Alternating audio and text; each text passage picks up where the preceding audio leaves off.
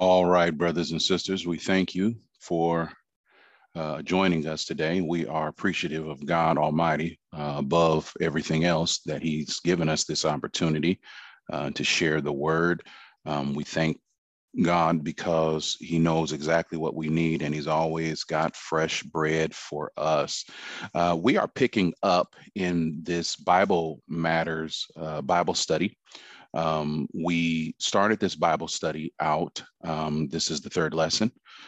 We started out talking about knowing our enemy and understanding accountability. When we started and took on the topic of accountability. So we kind of dealt with that first. Then in the second lesson, we highlighted accountability, and then we moved into knowing our enemy and understanding our enemy. And in that second lesson, we talked a lot about Satan, um, who he is and his character and those sorts of things. The scripture that we use to springboard from is Second Chronicles chapter 12, verses 1 through 2, and then verses 5 through 8. Okay. Now that's the scripture set that we started with, especially when we started talking about accountability.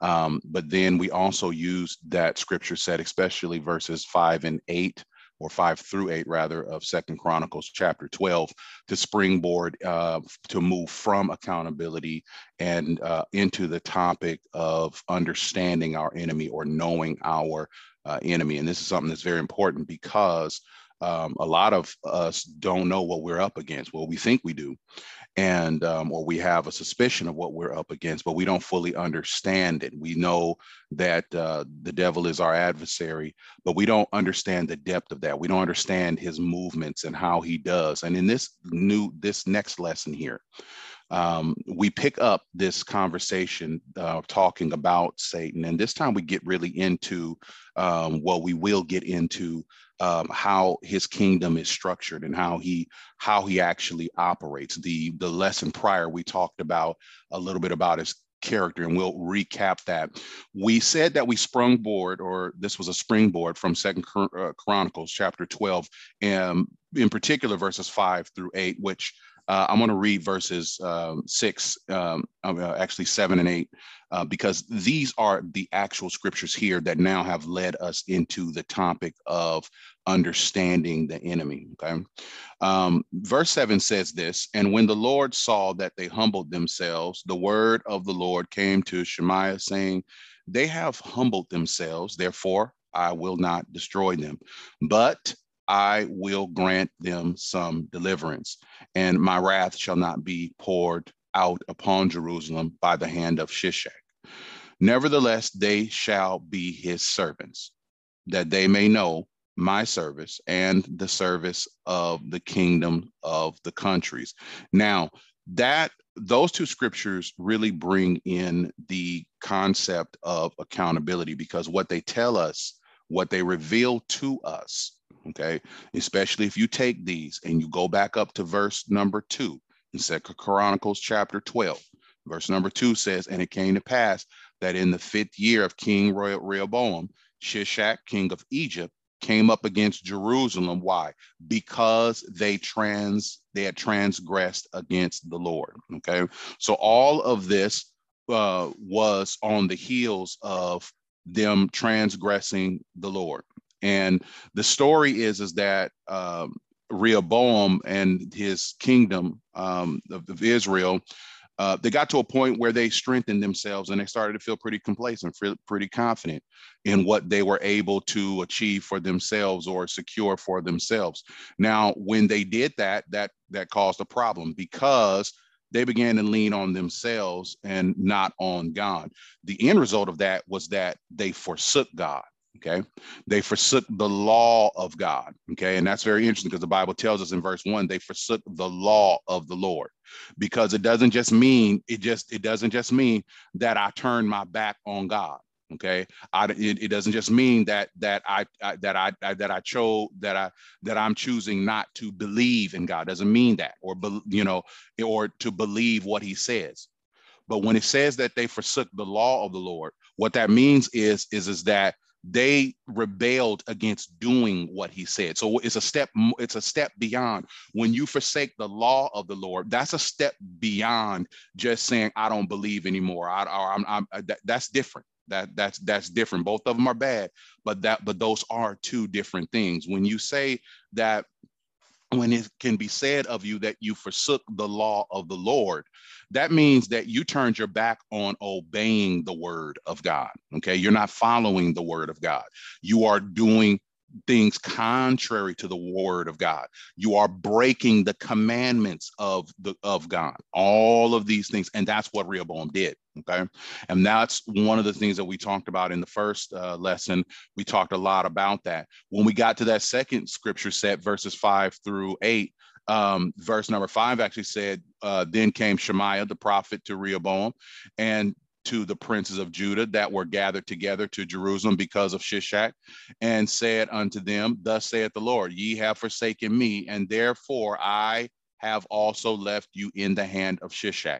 Now, in the last lesson, when we started talking about the enemy and understanding your enemy, it was because of this second scripture set, verses 5-8. Okay, verses 7 and 8 show us that accountability is present and accounted for. And just because you get right with God, many people make the tragic mistake of backsliding. So they turn away from God and they walk away from God.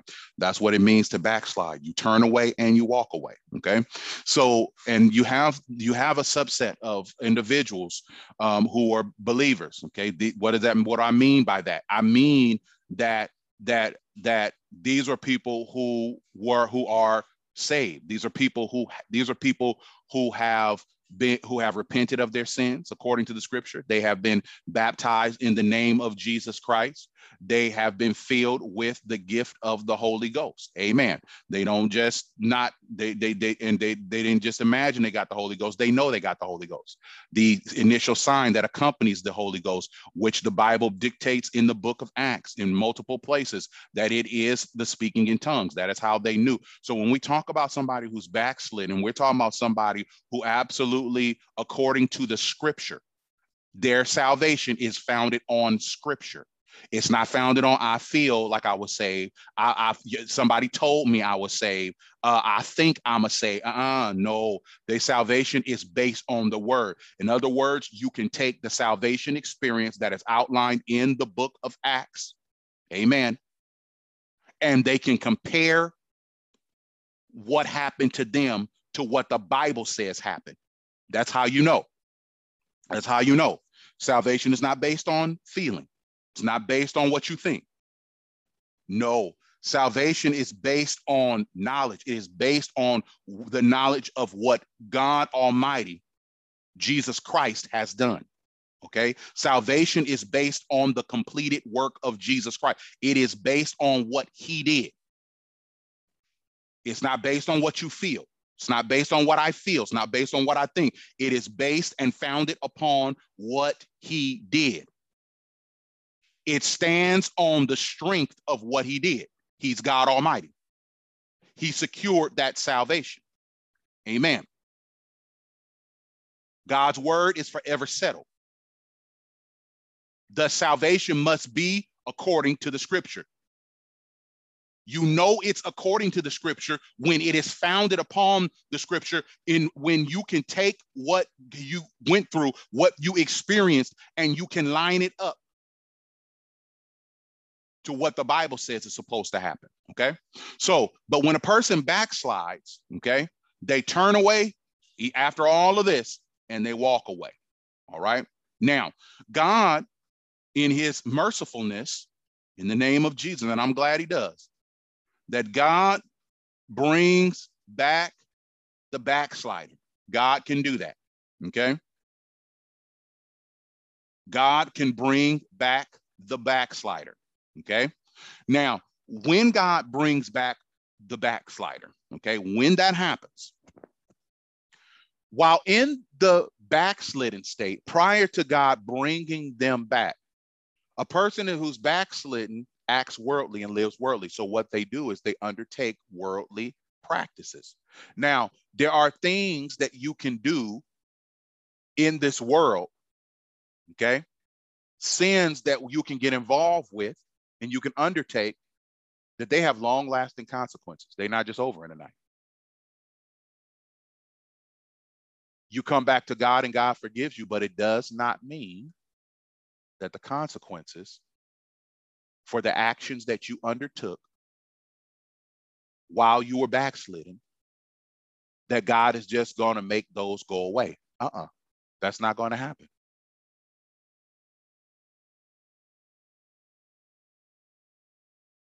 The consequences of sin follow.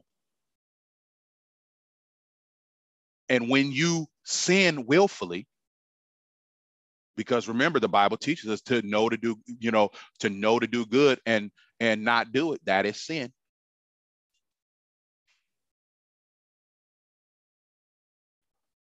To purposely not do the right thing and do the wrong thing, depending on what you do, guess what? The consequences of that, well, they're not just going to go away. God forgives you. But just because God forgives you, it does not mean his forgiveness is not synonymous with him removing the consequences of sin. No. If you go out and you go and heaven forbid, and you go and you go and hurt, seriously maim somebody or hurt somebody because you were in a fit of rage and upset and all this other kind of stuff.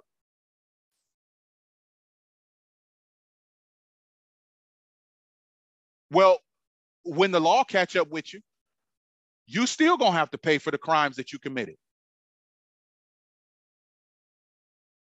You're not just gonna get off the hook from that. A husband decides that he wants to beat on his wife. Wife decides she wants to beat on her husband, and all of a sudden the police got to come out there and all this kind of stuff, and heaven forbid it escalate to saying too far, but it happens, and all of a sudden, guess what?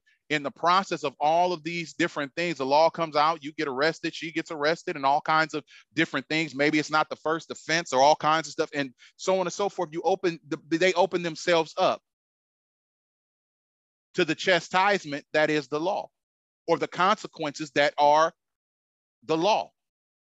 Now, in the process of this, after the fact, that husband, that wife might find Jesus and come back to the Lord. Say, you know what? I know I was wrong, and I'm going back to the Lord, and I'm repenting of my sin. I'm sorry for the way that I treated my wife. I'm sorry for the way that I treated my husband. I'm sorry for the way that I treated my kids, and all of these different things. And I'm just using this as an extreme example, but there are other examples that you can put in, and the point of it, the principle of it, applies to all of it. But anyway, this person comes back and they say, you know what? I was wrong, and I repent, and I'm coming back to the Lord. And so they go before the Lord and they break themselves before the Lord, their heart. They become tender and open before the Lord.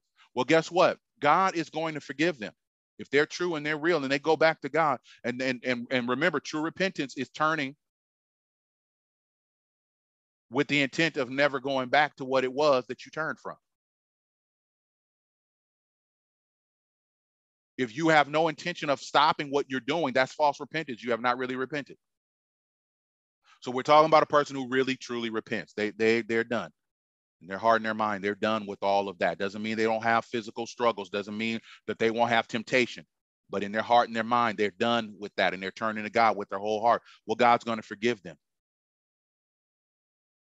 But just because God forgives them, that don't erase all of the laws and everything else that they may have broken while they were in that backslidden state. And they're still going to have to deal with that. Yeah, you might still have to deal with some jail time. You might still, do you hear what I'm telling you?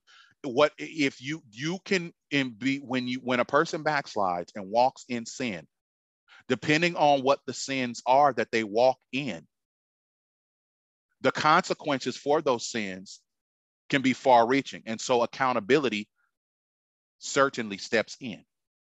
And so 7 and 8 of 2 Chronicles chapter 12, 2 Chronicles chapter 12, really show us that the consequences, they follow.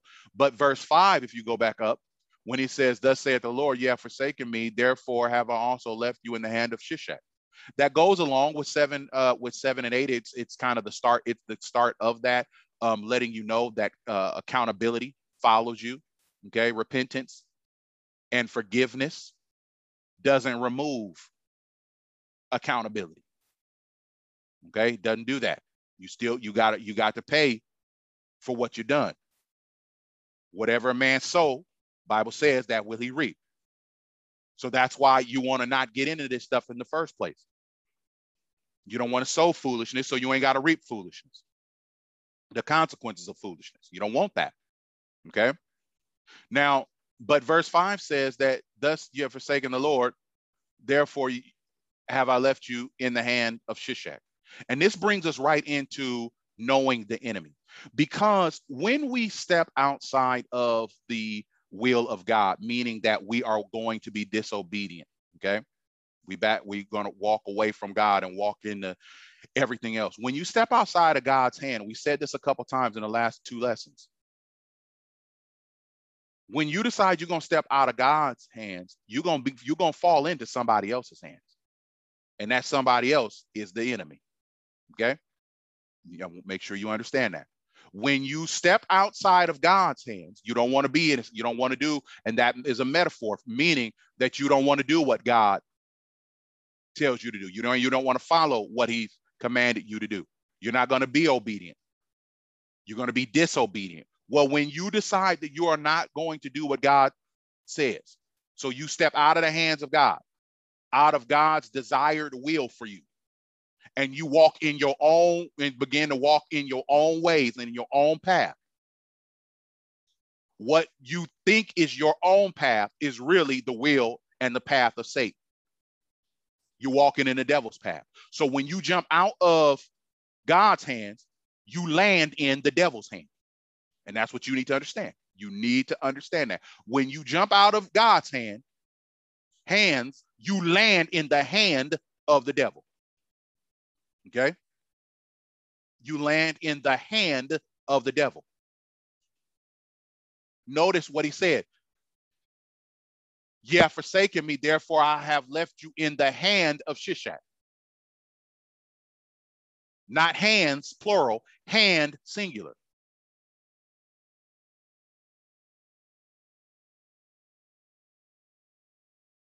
Hands, plural, would have meant that Shishak on the world had total control. But hands, singular, represent partial control. Partial influence. See, God didn't forsake his people. But he left them in the hand, or allowed the enemy to be able to antagonize them, to cause them problems. And when we who are believers jump out of the hands of God, we land in the hand of the enemy. What does that mean? That simply means that the enemy, we are open season for the enemy to antagonize us. God hasn't given you totally, or he hasn't given you completely into the hands, plural, of the enemy, but the hand.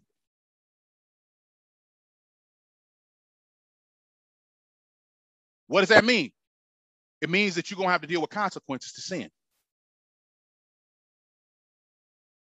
Because what the devil tricked you into doing, you best believe it got strings attached. And the consequences, they're going to hit you. They're going to hit you. You're going to have to deal with that. And so in the process of this, in the process of learning this, that when we jump out of the hands of God through disobedience, we land in the hand of the enemy, or the hand of Satan, the hand of the devil. Okay. We talked about that. Because of that, we really do need to understand what it actually means, to the depth of the danger of stepping out of the hands of the Lord.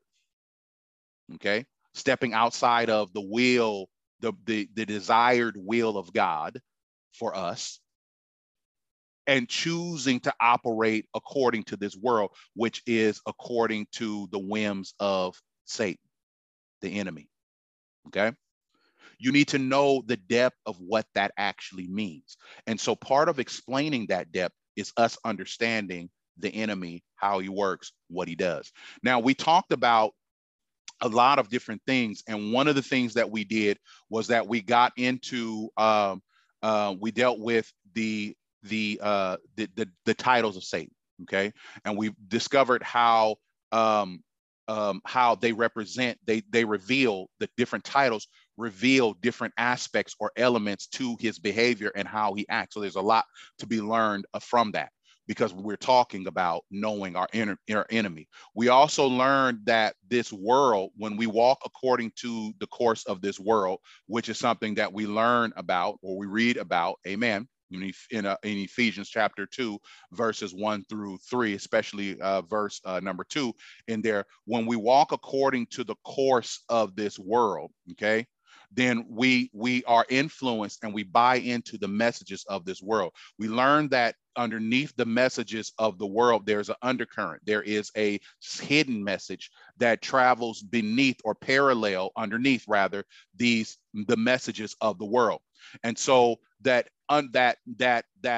message that travels underneath, okay, is really the subtle message or the teaching or the doctrines of the enemy. Okay. Doctrine just means teaching, okay, or subject of the teacher. So whatever of the teacher taught or teaches, that is his doctrine, okay? If a math teacher teaches algebra and no other type of math, then algebra is his or her doctrine, okay? So the teaching underneath the world's messages, and we gave some example. The world's messages are messages like it's all about you and do what's right for you. All of these messages, and we learned that these types of messages are really the teachings of self-reliance, social indifference, and natural and divine independence. So in other words, the subtle message that the devil teaches underneath all of these popular messages of the world is really the message or the doctrine of I, me, and my. And then we discovered that if you break that down even further, the doctrine of I, me, and my is really really synonymous with pride and lust, because that's what all that is. That's what they all amount to. Okay. And we learned about that. Okay. We learned about how that before salvation takes place, and this is really what we learn in Ephesians 1, 1 through 3, Ephesians chapter 2, rather, verses 1 through 3, we learn that before salvation comes in, a person is dead in trespasses and sin. That's what the Bible teaches. So before you're saved, before I'm saved, I am dead in trespasses and sin. That means I am the living dead. What does that mean? That means in the natural, I am alive, right? But my spirit is dead. So I'm both living and dead. Okay. I'm right now, that's the way I start out. Okay. And in this state of natural living, but spiritual deadness or dead, we behave, the Bible teaches, according, or we were in obedience to the governing authority or to the authority structure that rules that of the unseen realm. Okay. That's what Ephesians chapter 2, verses 1 through 3 teaches when it uses the phrase, ye walked according to the course of this world. That's the message. That's the pattern. That's the way of the world. Okay. And he says, according to the prince of the power of the air. Now, the prince of the power of the air, we learned that that's a title of Satan. Okay. He is that he is considered the prince of this world. You can read that in John 12 and 31. You can see it again, John 14 and 30, and you'll see it again in John 16 and 11. Okay. So you'll see that he is referred to as the prince of this world.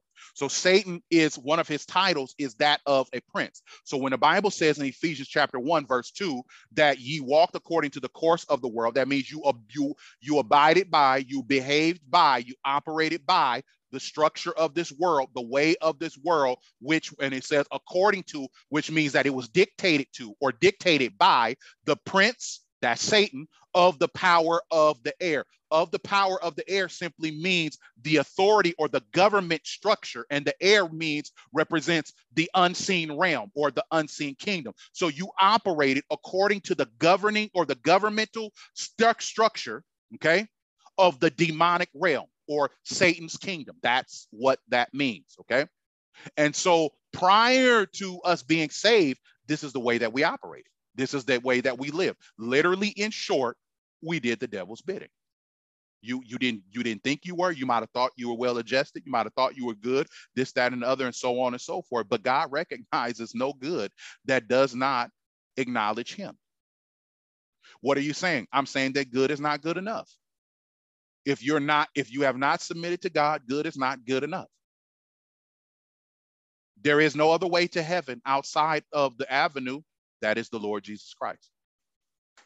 You say, but Brother Walker, that's narrow-sighted. I know. He didn't give no other side. He didn't give no other option. So it's quite narrow. It's very narrow. It's the straight road. And the Bible says it's few that find that road. Because broad is the path that leads to destruction. There's a whole lot of people on that. The problem is that the broad road runs parallel, seemingly runs parallel to the straight road. And so people think that when they're going in the right direction. Oh, there's many ways to heaven is what people say is what. And you know what? That's the message of the devil. That's what the devil is saying. They're just repeating what he said. Oh, you don't have to do that. You can get there this other way. The devil loved that game. See, look, you going in the same direction as them, and you guess what? You don't have to do all that. They talking about being holy. You don't have to do all that. They're just putting too much on it. They're just doing too much. They're refraining from this. They're refraining from that. No, you go ahead and indulge. They don't understand their liberties, but you do. Go ahead, watch. It'll be fine. You're traveling the devil's road. You look over to your right and you see the other road. Looks like a little narrow pathway. But by and large, you feel like you're going in the same direction. So you good. Are you? I submit to you that you're not. And as long as you're on that road, you ain't never been good. Just like I wasn't good. See, that's the lie and the illusion. That all roads lead to heaven. They don't. Only one road leads to heaven. And that road is only found through the straight gate. And that is Jesus Christ. The enemy tricks us because the road that he wants us to walk on seems to run parallel.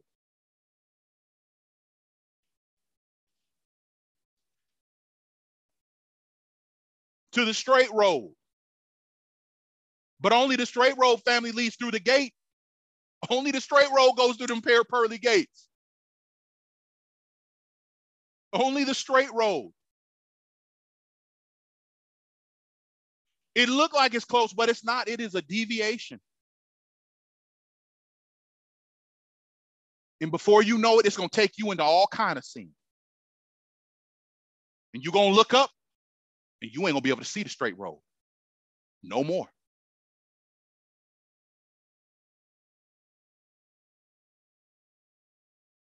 Because it deviated. You know, in construction, when construction workers are getting ready to lay sheetrock for the walls of a building or facility, many times they have to cut irregular shapes or pieces depending on how the building is constructed in order to make sure that the walls are framed or are sheetrocked uniformly together. And so sometimes what they'll have to do is if you know anything about that, then you know that sheetrock comes in these long sheets, okay, of this chalk material. Okay. And when you need a certain piece of a different shape, well, it only comes in one shape. It's large and it's rectangle, right? So if you want another piece or you need another shape, you're gonna have to cut that shape. Okay. Well, many times what will happen is that if you're gonna cut it, you need to mark it. So you'll have to do it. You'll need a tape. You instead of a tape measure, you use like a chalk measure or chalk line. And the idea is that you will need to run this chalk line. You're going to have to measure it first. And the idea is that once you measure it and you get it level, you get it where you want it to be, you will run this chalk line against the length of this measurement, right? And then you'll snap it. And what it will do is that it will mark the sheetrock with a chalk line. That chalk line can then be used as a guide to for the construction worker or the sheetrocker to cut that sheetrock into whatever size or whatever it is that he needs it to be. But the thing is this: when he snaps that line and it creates that chalk line, either that line is level or straight, or it is not. It can start off looking straight and level, but if when he was measuring it before he snapped it, if it wasn't level, okay, it will have the appearance of a straight line. But if he was off just a little bit, the further the line goes, the further away it gets from where it's supposed to be. It starts out on the exact mark where he started the measurement, but because the line wasn't level, the chalk line that was ultimately snapped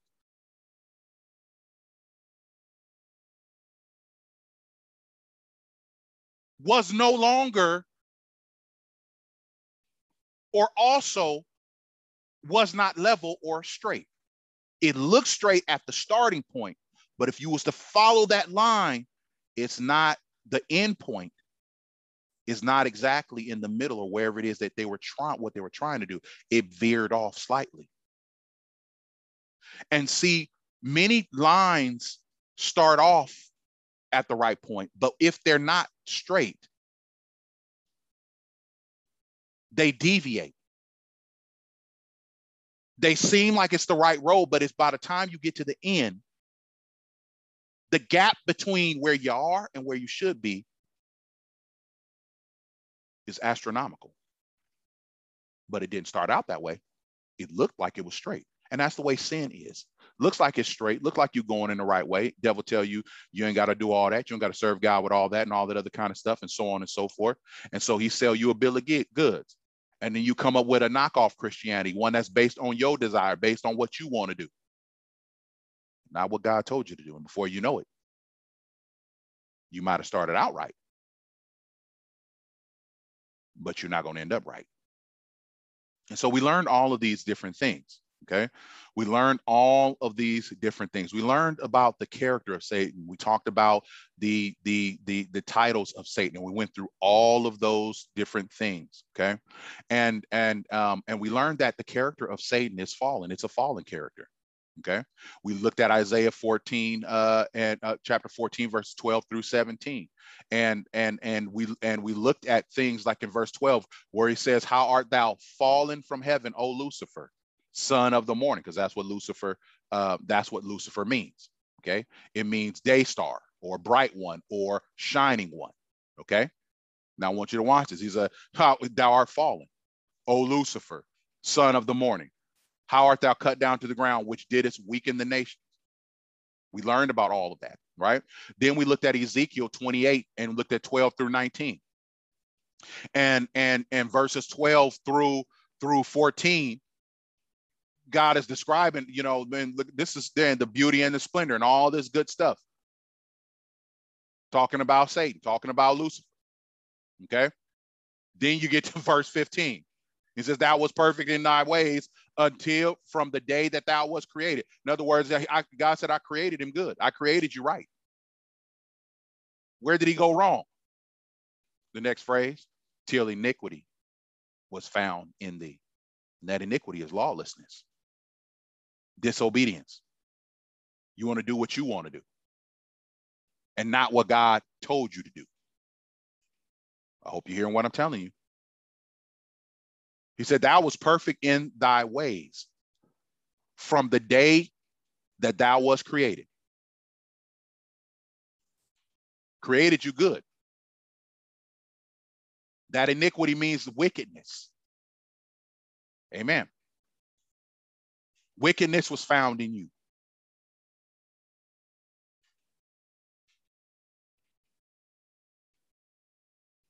And then look at verse 17. Jump down to verse 17 of that. And that's Ezekiel chapter 28. Because he's breaking it down. And these are things that you need to know, because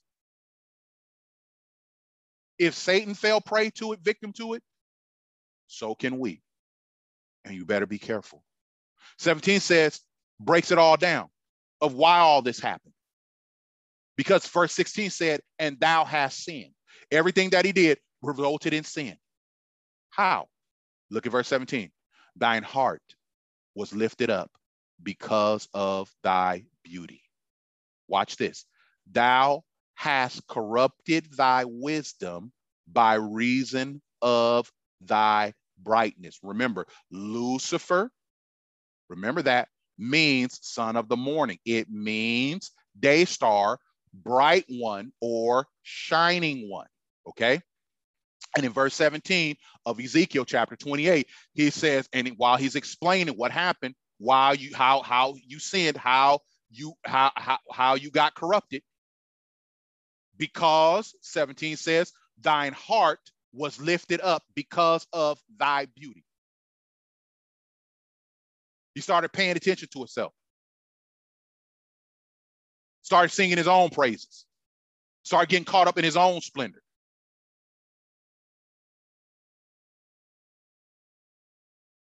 I, me, and mine. Are you seeing that? Thine heart was lifted up. You got arrogant is what that means.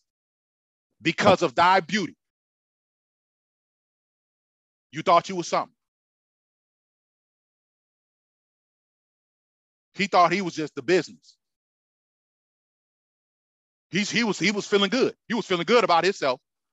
He thought he was all of that. That's the scripture telling you. He thought he was all that. Arrogance, pride came in. Why? Because he had an incorrect view of himself. And I'm going to tell you something. If you got an incorrect view of yourself, pride and arrogance will come in. See, he says thine heart was lifted up because of thy beauty. Because of thy beauty.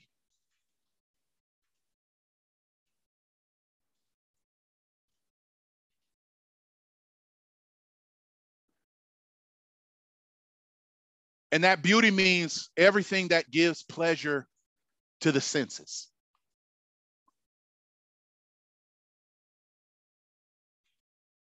So when he's talking about he was lifted up because of his beauty, that means that everything about himself that he thought was just all that in a bag of chips, he was caught up in all of that. He was caught up in all of the things that he thought made him special, made him unique. And I want to warn somebody right here. Arrogance don't require you to be hung up on all of yourself. You can just be hung up on a few things concerning yourself. A few things that you like about yourself that you think are just better than everyone and everything else. If you got the incorrect view of yourself, you'll fall just like Satan.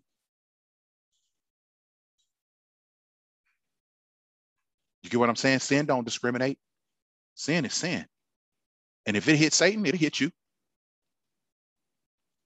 And he wanted to hit you. And it has hit us. But Jesus came so that we could overcome and rise above it. He said, thine heart was lifted up because of thine beauty, because of everything, your attributes, your stature, your abilities, your talents, and all these things, all of that, man. You took it all wrong, and now you walking in sin. Then he says, thou hast corrupted thy wisdom by reason of thy brightness. Now watch this. Thou hast corrupted thy wisdom. Now, when we say thou hast corrupted, it means it means that he began to act corruptly. He began to act immorally. He began to act with a lack of integrity. That's what that means. So he says, and thou hast corrupted thy wisdom, but thou hast corrupted thy wisdom by reason of thy brightness. Now, that's a heavy phrase, because what he's telling you here is that he's saying what Satan did, what Lucifer did, okay, was that he began to act contrary. Now it says, thou hast corrupted thy wisdom. So when he's talking about thy wisdom, he's talking about what he knew. And he was created good. He knew the truth. He was created with knowledge and an awareness of the truth. But because he got hung up on himself and everything else, started paying attention to his brightness, his splendor. I'm telling you, he got hung up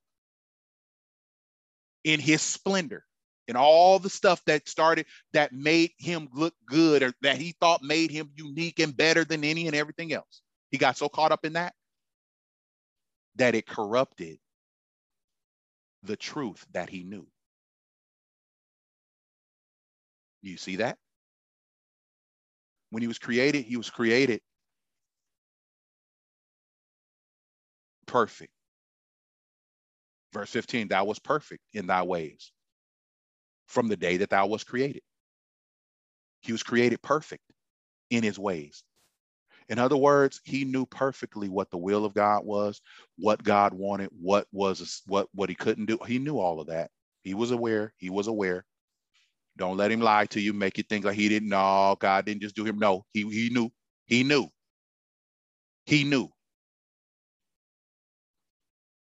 But when he got hung up on himself, it corrupted what he knew. It distorted what he knew. Why? Because he began to look at what he knew through the lens of himself. And brothers and sisters, when we start looking at God's word through the lens of ourselves, it's going to corrupt it. You're going to come up with something wrong. Stay out of that. Stay out of that. That's what happened to him. He got caught up in his own talents. And it corrupted him. It corrupted what he knew. It distorted what he knew. It distorted what he knew. Therefore, when he speaks now, he speaks from what he knows. But what he knows is distorted and corrupted. Thus, he speaks lies. Do you see that? One scripture tells us, the Lord told us, Jesus said he's the father of lies, and that when he speaks of himself. And this is how. This is how he speaks lies. This is what Jesus is meaning when he tells us he speaks of himself when he's lying. Because he was created with the truth. But then he started looking at the truth through the lens of himself. He wanted to be over God. He wanted to exalt God. He wanted to replace God. He thought that he was good enough to be God. He thought that he was just as good, if not better. He thought he could overthrow God. How could he come to a decision that he could think he could overthrow God? Because the wisdom, what he knew was corrupted. It was distorted. Because he started looking at what God said, the truth that God had given through the lens of himself, a corrupted and fallen nature.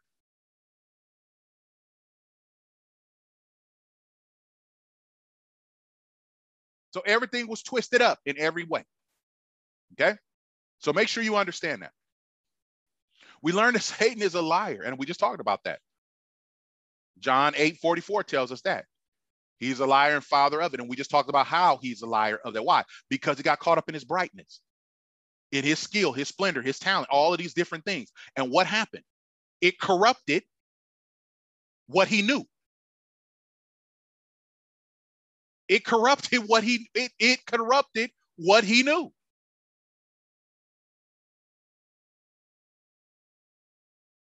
What he knew became distorted, twisted, vile, and evil. And when he speaks out of that. He can't see straight, but he speaks what he sees. And it's all corrupted. It's all twisted. It's wickedness. So no, he can't help but lie to you. He's a liar. Do you see what I'm saying? He's a liar. He had the truth, chose to do something else, and guess what? Now he's corrupted, and now he's doomed. Done.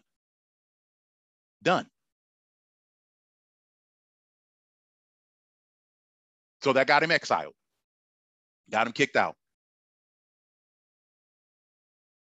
And his sentence has been pronounced on him. Satan is a liar, people. And he's trying to sell somebody a bill of goods that you can live your way and you can live God's way at the same time, and that it will work. It will not. It will not work. We said that he operates as a wild beast. Why? Because he has the mentality of a predator. Satan is a predator. 1 Peter 5:7-9, cast all your cares upon him, for he careth for you. Be sober, be vigilant, because your adversary, the devil, as a roaring lion, walketh about, seeking whom he may devour. He's a predator. Verse number 9, whom resist steadfast in the faith, knowing that the same afflictions are accomplished in your brethren that are in the world. Satan is a predator, and we have to resist him steadfastly. That means continuously in the faith.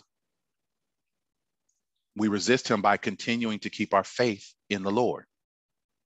One scripture tells us that, but with the shield of faith, we're able to quench all the fiery darts of the enemy. That's in Ephesians chapter 11. Excuse me, chapter 6, rather. Ephesians chapter 6. Verses 11 through 17 talks about the whole armor of God. And in there, you will find that scripture about taking the shield of faith, which allows us to quench the fiery darts of the enemy. And so that's why you have verse 9, whom resist steadfast in the faith. You resist the enemy, resist Satan. And you can do that by keeping your faith, choosing to believe what God said rather than what the enemy lies to you about. I'm telling you, he is a liar. He does not, and he's not going to tell you the truth. And he's going to sell you something that comes off like, that's going to sound like you can do what you want to do and do what God wants you to do, and you can do them in parallel, and it'll be all right. But it's not going to be all right. You can't have God and this world. You got to choose. And if you choose the world, you are choosing Satan. You need to understand that. The other thing that we need to understand is that Satan, yes, he's got bad intentions, and he is considered the prince of this world, or the God of this world, the little God of this world. In other words, the world follows him. They follow his lies and his deceit and all that kind of stuff. Everybody who's not on God's side follows the devil in some capacity or another. You understand? They're all influenced. When you live according to the ways of this world, you are living according to the ways of a system that is largely influenced by Satan. You just need to know that. You just need to know that. And you do not have to be overtly possessed in order to do that. That's why you got so many people following it right now. They don't even know. They don't think they are, but they are. And all of us were. All of us were. But you need to know something about Satan. Even though Satan is a liar, and I'm trying to tell you, he gonna have you. If you let him, he will utterly try to convince you that he is God through and through, but he ain't. He is a fallen angel. He is a created being. God is not created. No one created God. God, do you hear what I'm telling you? God is higher than angels, above all of that. And Satan knows that, but he don't want you to know that. He does not want you to know that. So he don't mind offering you fame, success, and all of the things that will keep you distracted. Because listen, if you ain't going, if you're not going to bow down to and succumb to drugs and alcohol and all other sorts of illicit things, whatever they may be, well, guess what? Look, if he can't get you one way, he'll come another way. So what would he come with? Fame, fortune, and all success, and all of these different things to get you distracted. And it's how you can tell the difference between when God blessing you and when Satan is hooking you up. When Satan hooking you up, you distracted. But when God bless you and God do it or whatever else it is and stuff, it doesn't remove your ability to pray. It don't remove your ability to worship. It don't make you compromise worshiping God. It don't do that. When God bless you and God hook you up, when God does it, it take care of your need and your physical and spiritual need. So it's balanced. One doesn't eclipse the other. But when Satan starts trying to hook it up, man, his stuff is ridiculous. Now all of a sudden, man, it's, you got to sacrifice this, and you can't go to church, you can't worship, you can't go to Bible study, you can't do none of this stuff. That's how his stuff do.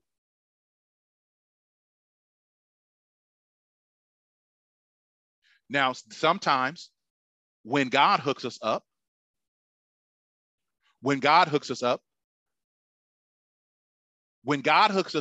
there are no strings attached. But if we don't keep our eyes on God and we don't stay with God, then we can mismanage the things that God has given us. And then those things that were meant to bless us we can turn those things into stumbling blocks. God didn't put a stumbling block in front of you.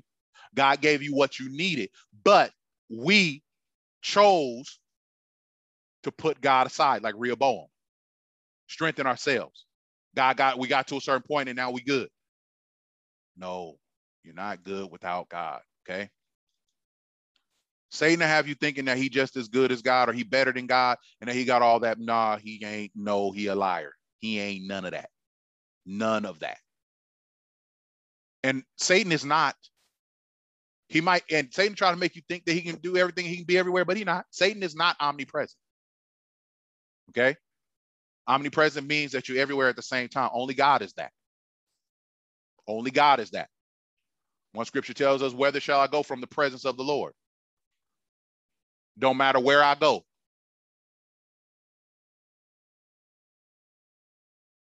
God's presence is there. But that is not so of Satan. His kingdom is all over this world. And his presence through his representatives can be felt all over this world.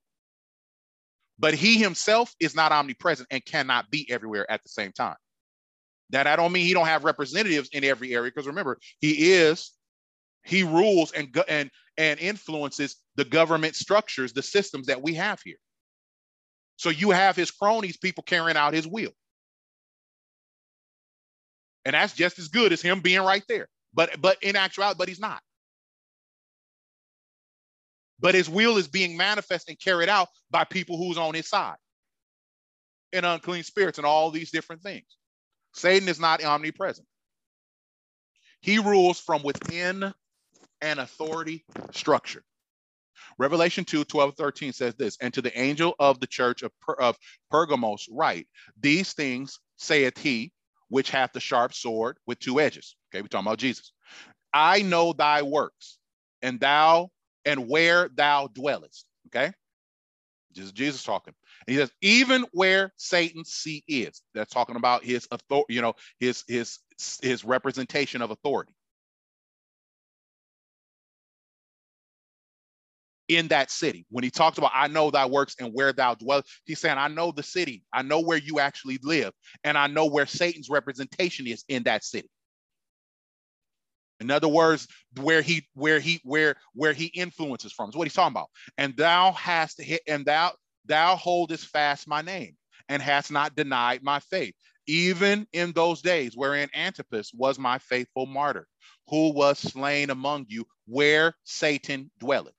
Now, notice the scripture is talking about Satan's dwelling as a place, and there's a reason for that, because he's not omnipresent.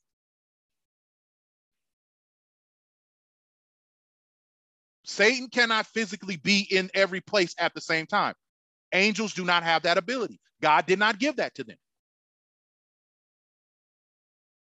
Now, Satan wants you to think he is, but he's not. That's why when you hear a bunch of people talking about the devil just did the devil maybe, hold on. The devil got bigger fish to fry than just that person. Now, they are more than likely, they are highly influenced by unclean spirits who carry out the devil's will. But some people will have you thinking that the devil is right around the corner and it's just, I mean, you know what I'm saying? No.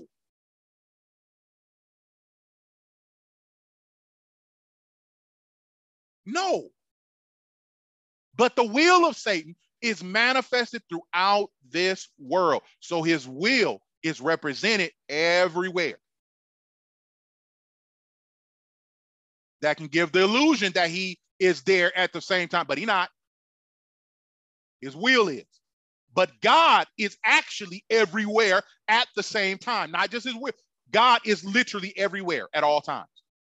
He fills heaven and earth. That's what the Bible says. You can't escape God. Let me tell you something. You can get away from the devil, but you sure can't get away from God. So you can get away from the devil through Jesus Christ. And the devil can't do nothing to you. But how you gonna get away from God? Where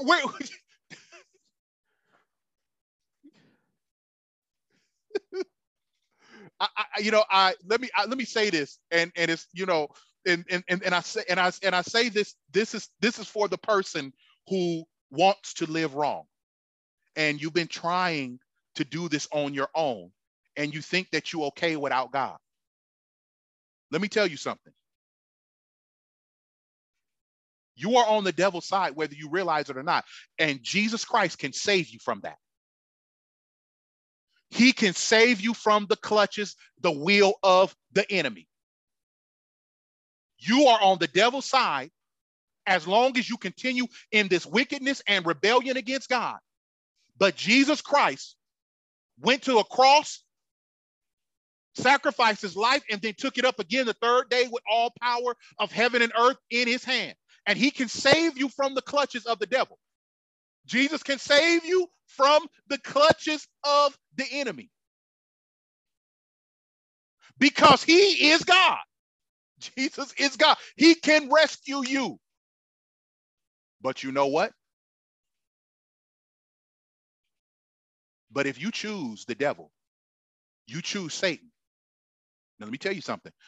Jesus can rescue you from the devil, but can't nobody rescue you from God. You rebel against God, and I'm telling you, God's going to get you. God is going to get you. Like he going to get the devil, he going to get you too. One can be rescued from the devil, but none can be rescued from God.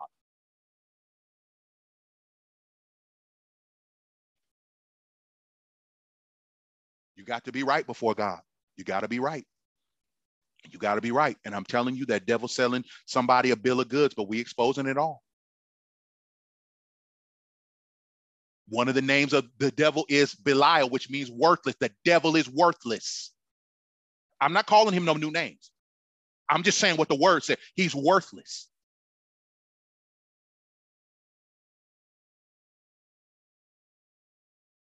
Jesus can rescue you, can save you from your sins, save you from the clutches of the devil. But if you refuse him, who gonna save you from the clutches of the Most High?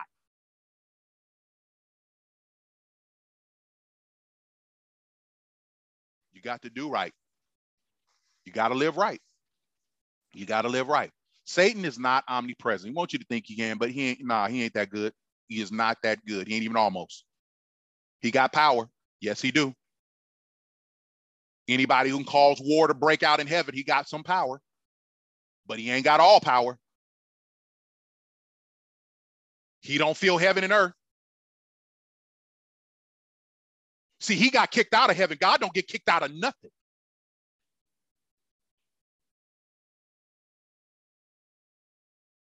God don't get kicked. He do the kicking.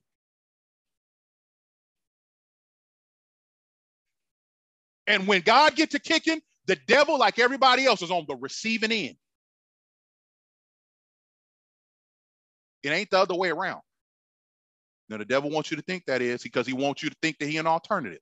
He wants you to think that he is a viable alternative to God. No, he's not. He's just a liar. Again, with his lies. All the while he's trying to destroy you, your family, everything. Listen, the devil hates you. And the sooner you wake up to that, if you listen to this message, the better off you're going to be, because the quicker you'll come to your senses and you'll run to Jesus. And you let him wash you of those sins, because you need it. I needed it. We all need it. The devil's not omnipresent. The devil is not omnipresent. Okay? So when we talk about understanding your enemy, you need to know Satan. Okay, you need to know his title. Those titles, it gives you, it reveals his character. You need to know where he come from and how he got where he got. He got kicked out of heaven. He got exiled. And foolishness will get you kicked out of stuff, and that's what he did. He wasn't exempt. God is not playing with nobody. He wasn't playing with the devil, and he's not going to play with you. He's not playing with me. Everybody got to do right, or go to hell. That's just it. I don't know another way to describe that. Either I am going to do right or I am going to burn. I don't have any other recourse or any other choice, and neither do you. But the devil wants you to think that you can. He wants you to think that, no, he wants you to think you can just get to God by any means necessary. And in some of you, he got you so deceived that you don't even think there is a God. You just all day long looking at rocks, trees, and stuff that you know you couldn't make, and you know science can't make, but you refuse to acknowledge God. The devil I'm telling you, he is a liar. He is a liar. Got you thinking an asteroid came from universe 27293000. Some trash like that. And somehow it just exploded and hit it, and it hit our earth and light. Come on, man. That's foolishness. That's a fairy tale if I ever heard one. All because the devil would rather you acknowledge foolishness than you would acknowledge the Most High God. But you're going to acknowledge him. You're going to acknowledge him one way or the other. That's why you might as well get this done now. You might as well get your sins dealt with now. Get that washed away now. Get on God's side now, because you better understand something. God is not playing. God is not playing games. He's not playing with that devil. He's not playing with them unclean spirits. He's not playing with you.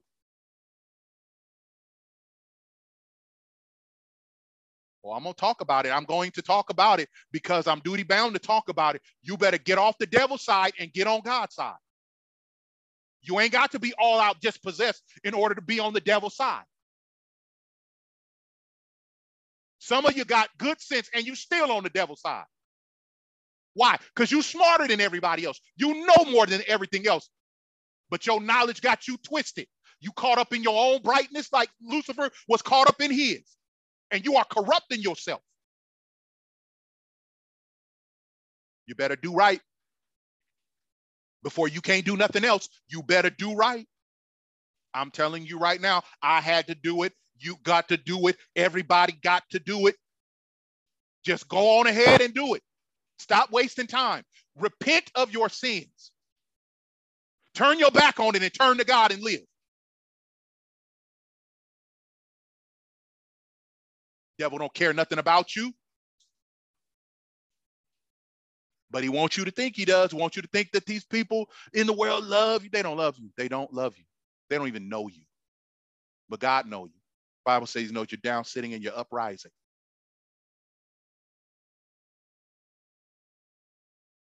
Do you know God said you are fearfully and wonderfully made? Psalms 139. Before you was anything, before there was anything about you, the Bible says he knew you. And he didn't create you for this foolishness. He didn't create you to live beneath your privileges. He didn't create you to be no slave of the devil.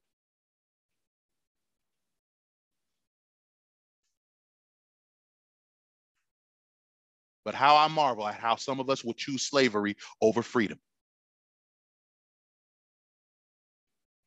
That's ridiculous. That is utterly ridiculous. Luke 11:24 tells us something about the structure of Satan's kingdom. We learn something about the mentality of those that are in. So we talked about Satan, but we learned about this kingdom. Luke 11:24 says this: when the unclean spirit is gone out of a man, he walketh through dry places, seeking rest and finding none. He saith, I will return unto my house whence I came out. I'm telling you, these devils something else. I'm telling you, they stealing left and right, but they are something else. Luke 11:24. When an unclean spirit, I'm reading it again, is gone out of a man, he walketh in dry places. Talking about the unclean spirit. That's the subject here. Seeking rest. Okay. That's what they want to do. Okay. And finding none. He saith, I will return unto my house whence I came out. Okay. Now, so Satan is the leader of this kingdom. We talked about that, and we just dealt everything about Satan for the most part. Now let's talk about the demons. Okay.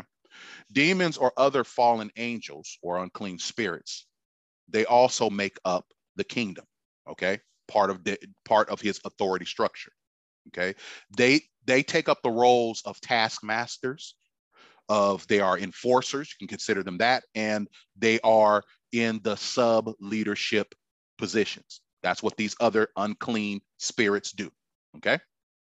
Make sure you know that. Okay. Make sure the demons. Okay. We call them demons, but they are, when we call them demons, what that refers to is what we're actually talking about are fallen angels. Satan was not the only angel that fell. Okay. There were others that fell also. Okay. Other fallen angels or unclean spirits, they make up these, they take up the various roles within this kingdom of Satan's. Okay. These spirits serve as taskmasters and enforcers and these other sub leadership positions. Okay. So let's learn something about demons. Okay. Let's make sure we understand that, because we pulling the wool off of that, because we're not walking in fear. We walking in knowledge that has been given to us by the Most High. And we are not going to defeat the enemy, unclean spirits and demons and everything else by our own power, but we're going to do it by the name of Jesus Christ, because there is no power greater than our Lord. And when his name come into it, let me just skip and give you a preview. They know what time it is. They know what's getting ready to happen. And I'm just going to leave it at that. But when Jesus step into it, they know what it's about to happen.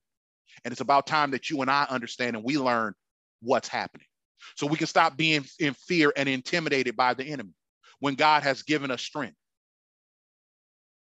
Jesus said, these signs shall follow them that believe.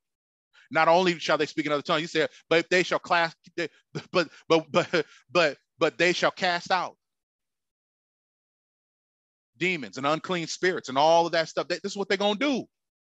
That's what we do. It ain't us running from them. It's them better run from our Lord. And when he step in, they had better act like they know what time it is. And they know. They know, but we don't. We don't. But in the name of Jesus, we will. Demons are spirits, okay? Matthew 12:43.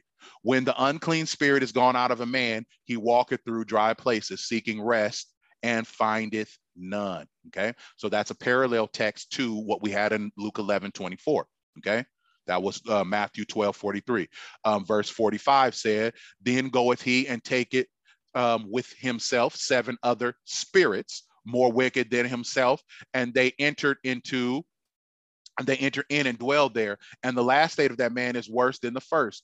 Even so shall it be, and so shall it be also unto the wicked generation. Okay, God is not playing. Okay, God is not playing. Demons are spirits, and that's what I want you to take away from those 2 scriptures. Okay, they are spirits. They are also numerous. You need to understand that demons are spirits, and they are numerous. So numerous that Mark 5:9 describes one demon as saying, my name is Legion, for we are many. And he asked him, what is thy name? And he answered, saying, my name is Legion, for we are many. Okay, so demons are spirits. Okay, these fallen angels, they are spirits. They are numerous. There's a lot of them. Okay, unclean spirits can control men. We're learning about unclean spirits. These are you better hear what I'm saying, because these are the goons that make up the kingdom. I'm telling you, they the taskmasters, they the enforcers, they are the sub leadership in his kingdom. The prince of the power of the air. The power of the air refers to his kingdom, Satan's kingdom. They are spirits. There are many of them, and they can control men. Look at Mark 5:2-5. And when he was come out of the ship, immediately there met him out of the tombs a man with an unclean spirit, who had his dwelling among the tombs. And no man could bind him, no, not with chains, because that he had been often bound with fetters and chains, and the chains had been plucked asunder by him, and the fetters broken in pieces. Neither could any man tame him. And always, night and day, he was in the mountains and in the tombs, crying and cutting himself with stones. You see how ridiculous what demons will do?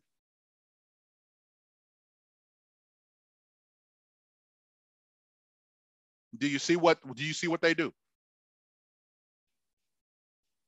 They were controlling this man.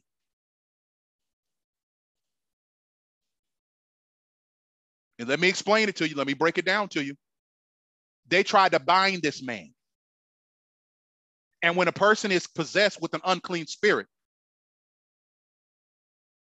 these unclean spirits bring a strength, a physical strength. They enhance the physical strength of a person. Now, before you get ridiculous and start thinking you're going to be Superman, you better pay attention to what they did. They didn't make nobody super strong, so they go do some acts of goodness and kindness.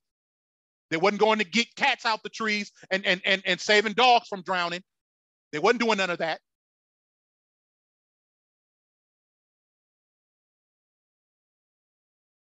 But instead, they gave this man, they conferred upon this man the strength to hurt himself. So much so that nobody could stop this man from hurting himself. That's the kind of strength that he gives. And so, yeah. Get that Superman stuff out. Ain't none of that. You don't get the strength from an unclean spirit and become a superhero. No, you don't. You are enslaved. and had granted enhanced strength to destroy yourself. Because that's what he was doing. That's what he was doing. Robbed of his senses. They had taken over. Don't play with the devil. Don't you invite him in. Don't you invite him in. You stay away. Don't you walk in that. And Jesus Christ keeps you from that.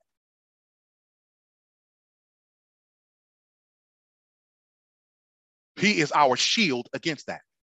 That's why you need Jesus. That's another reason why. So demons can't control men. You need to understand that. And when they control men, they don't control them for the better. They control them for the worse. Okay? Okay? Demons are unclean and they are violent. Look at Matthew 8:28 through 31.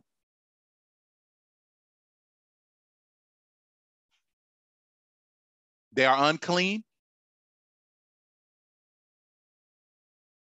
and they are violent.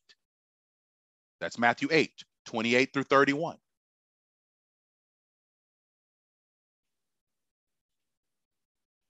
They are also aware of their eternal fate. They know what time it is. Look at Matthew 8:29. And behold, they cried out saying, what have we to do with thee, Jesus, thou Son of God?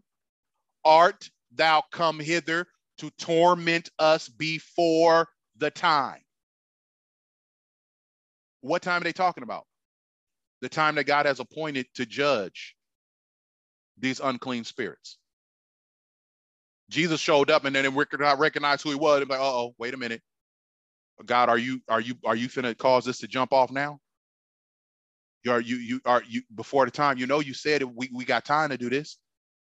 You getting ready? Oh, man, are you moving up the schedule? Devils are so ridiculously under control when it comes to God.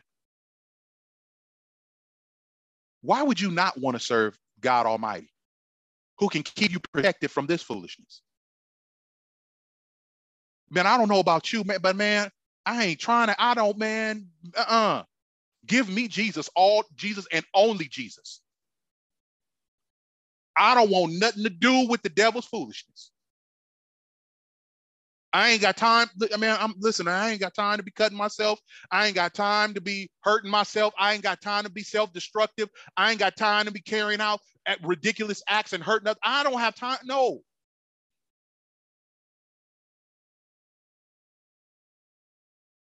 And some of you have been bound for too long, but I'm going to tell you right now, in the name of Jesus Christ, I rebuke every unclean spirit right now. Right now. And I speak the name of Jesus over you. Devil, you got to let go. You got to let go. You got to give up.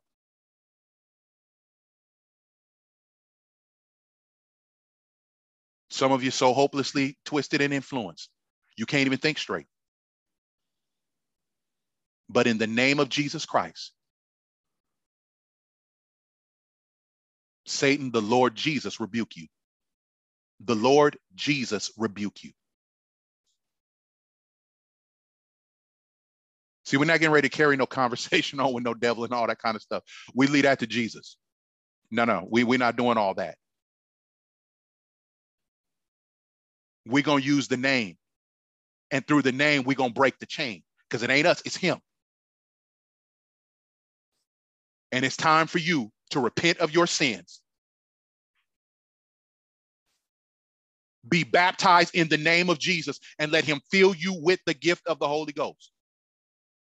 And you walk and obey him, and you don't have to worry about being possessed and nothing else no more. Somebody need to hear that. Somebody need to hear that. Unclean spirits, they are aware of their eternal fate. They know. That's why they said, what do you want with us, Son of God? Have you come to torment us before the time? They know, they're aware of that. Demons are also, you need to understand this. They are spirits. They are numerous. They can control people. They are unclean. They are violent. They are also aware of their eternal fate. They know what time it is. But you also need to understand this. They are also in conflict with Christians. Saints of God, you're not going to get out of this thing without having to cross swords with unclean spirits. You're going to have to deal with that. This world is hopelessly influenced by them. And you got the name above all names. You got the chain breaker. You got the power. As long as you've been filled with that Holy Ghost. Now, if you don't have that, you don't got no power. But if you got that Holy Ghost, you got the power. You ain't got to run from no devil. You just got to make sure that you stay prayed up. And that you fasted up and all of these different things, that you spend regular time with God Almighty, staying connected to the source, so that no matter what the devil steps up, you able to listen, you able to speak the name, and he got to obey. Unclean spirits don't obey nobody without authority. They don't have to, but they must recognize authority. You understand that? Demons are in conflict with Christians. Ephesians 6:12 says this, for we wrestle not against flesh and blood, but against principalities, against powers, against the rulers of the darkness of this world, against spiritual wickedness in high places. Okay?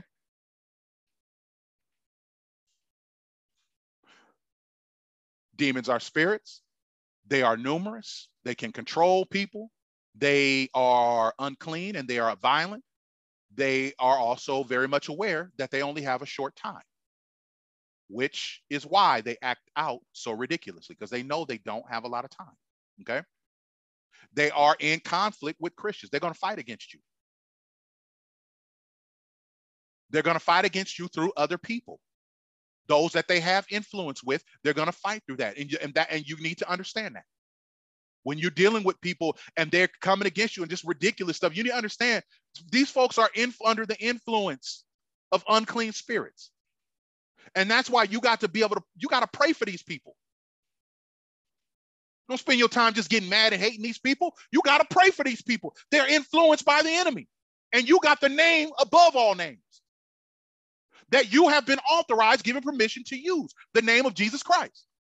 Amen. Unbelievers, and you understand this, unbelievers are susceptible to demon possession.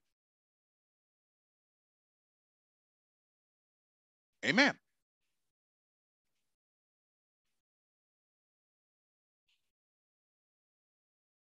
Unbelievers are susceptible to demon possession.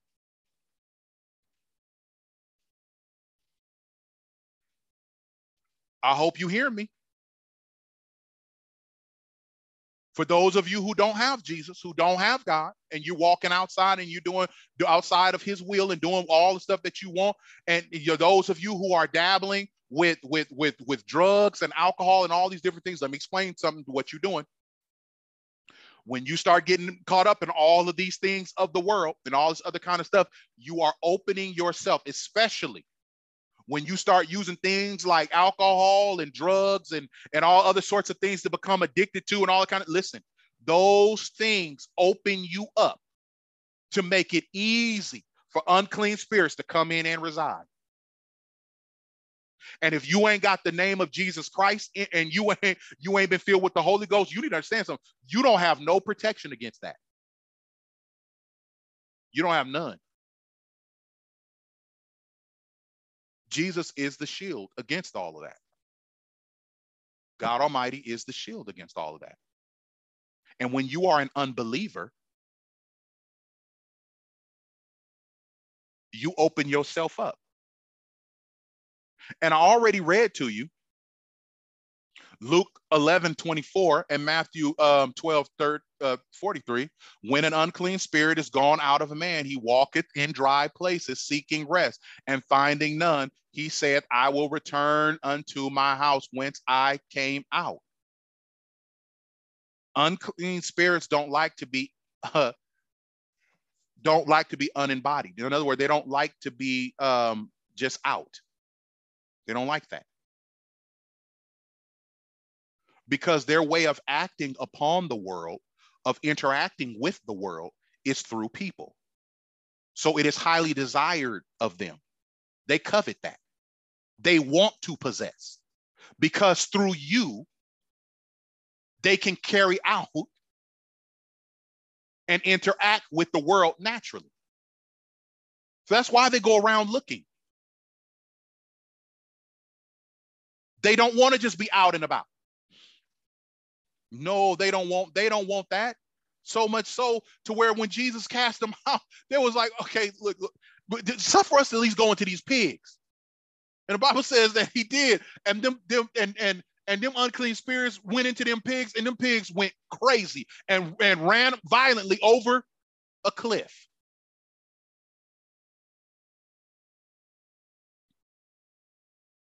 You better understand something. The devil trying to take you over a cliff. Them unclean spirits, that's what they do. I told you, they are the taskmasters and enforcers. His sub-leadership. They work for Satan. And their job, their desires, take you over the cliff. That's what they want to do. But the most important thing that you need to know about demons, because I gave you 7 things there. They are spirits. They are numerous. They can control people. They're unclean and violent. They are aware of their eternal fate, which is why they act up so much. They're in conflict with the children of God. Unbelievers are susceptible to demon possession. But above all of that,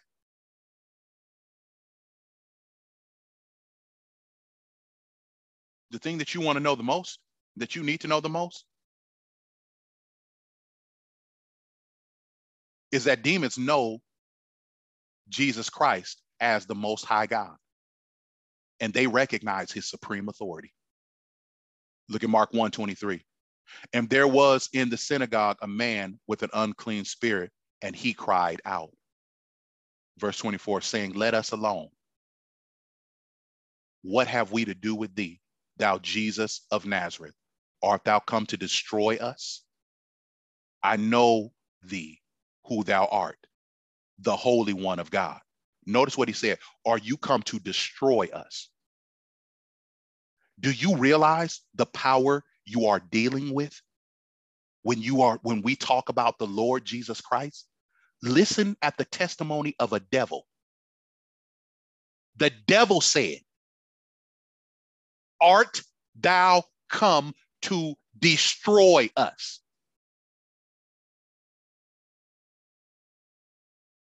And in one scripture, he says, art thou come to torment us? Do you see how fearful they are of Jesus? Do you see the power of Jesus?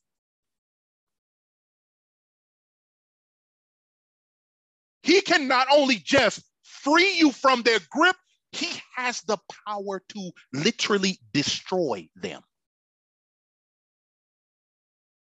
And they know it. They know it. Acts 19:15. And the evil spirit answered and said, Jesus, I know. And Paul, I know. But who are ye? These were some guys who decided they was going to cast out unclean spirits, but they didn't have no authority. Unclean spirits, fallen angels, Satan himself, the chief of fallen angels. They recognize the name of Jesus Christ and they must obey his word.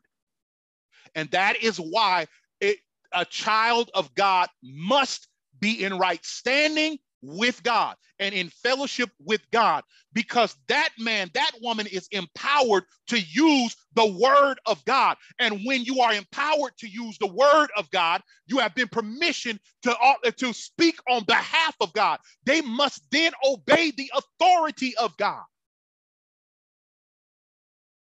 You can't be half-stepping, one foot in the world and one foot in the church, and you doing this. No, they don't have to obey you. They said, Jesus, I know, and Paul, I know. How come they knew Paul? Because he was operating in that word, because he was a man of prayer, because he was doing what God said do.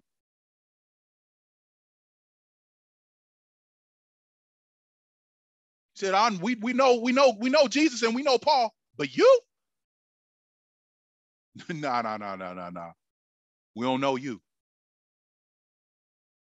The Bible says if you read that story, they jumped on them, beat them out of their clothes, and sent them out naked. I'm telling you. James 2:19 says this, thou believest that there is one God. Thou doest well. The devils also believe and tremble. Listen, God is greater than every unclean spirit, every lie of the enemy. Devil can think he got you bound. Unclean spirits can think they got you bound, but in the name of Jesus Christ, we rebuke Satan in the name of Jesus Christ. We're not going to be afraid.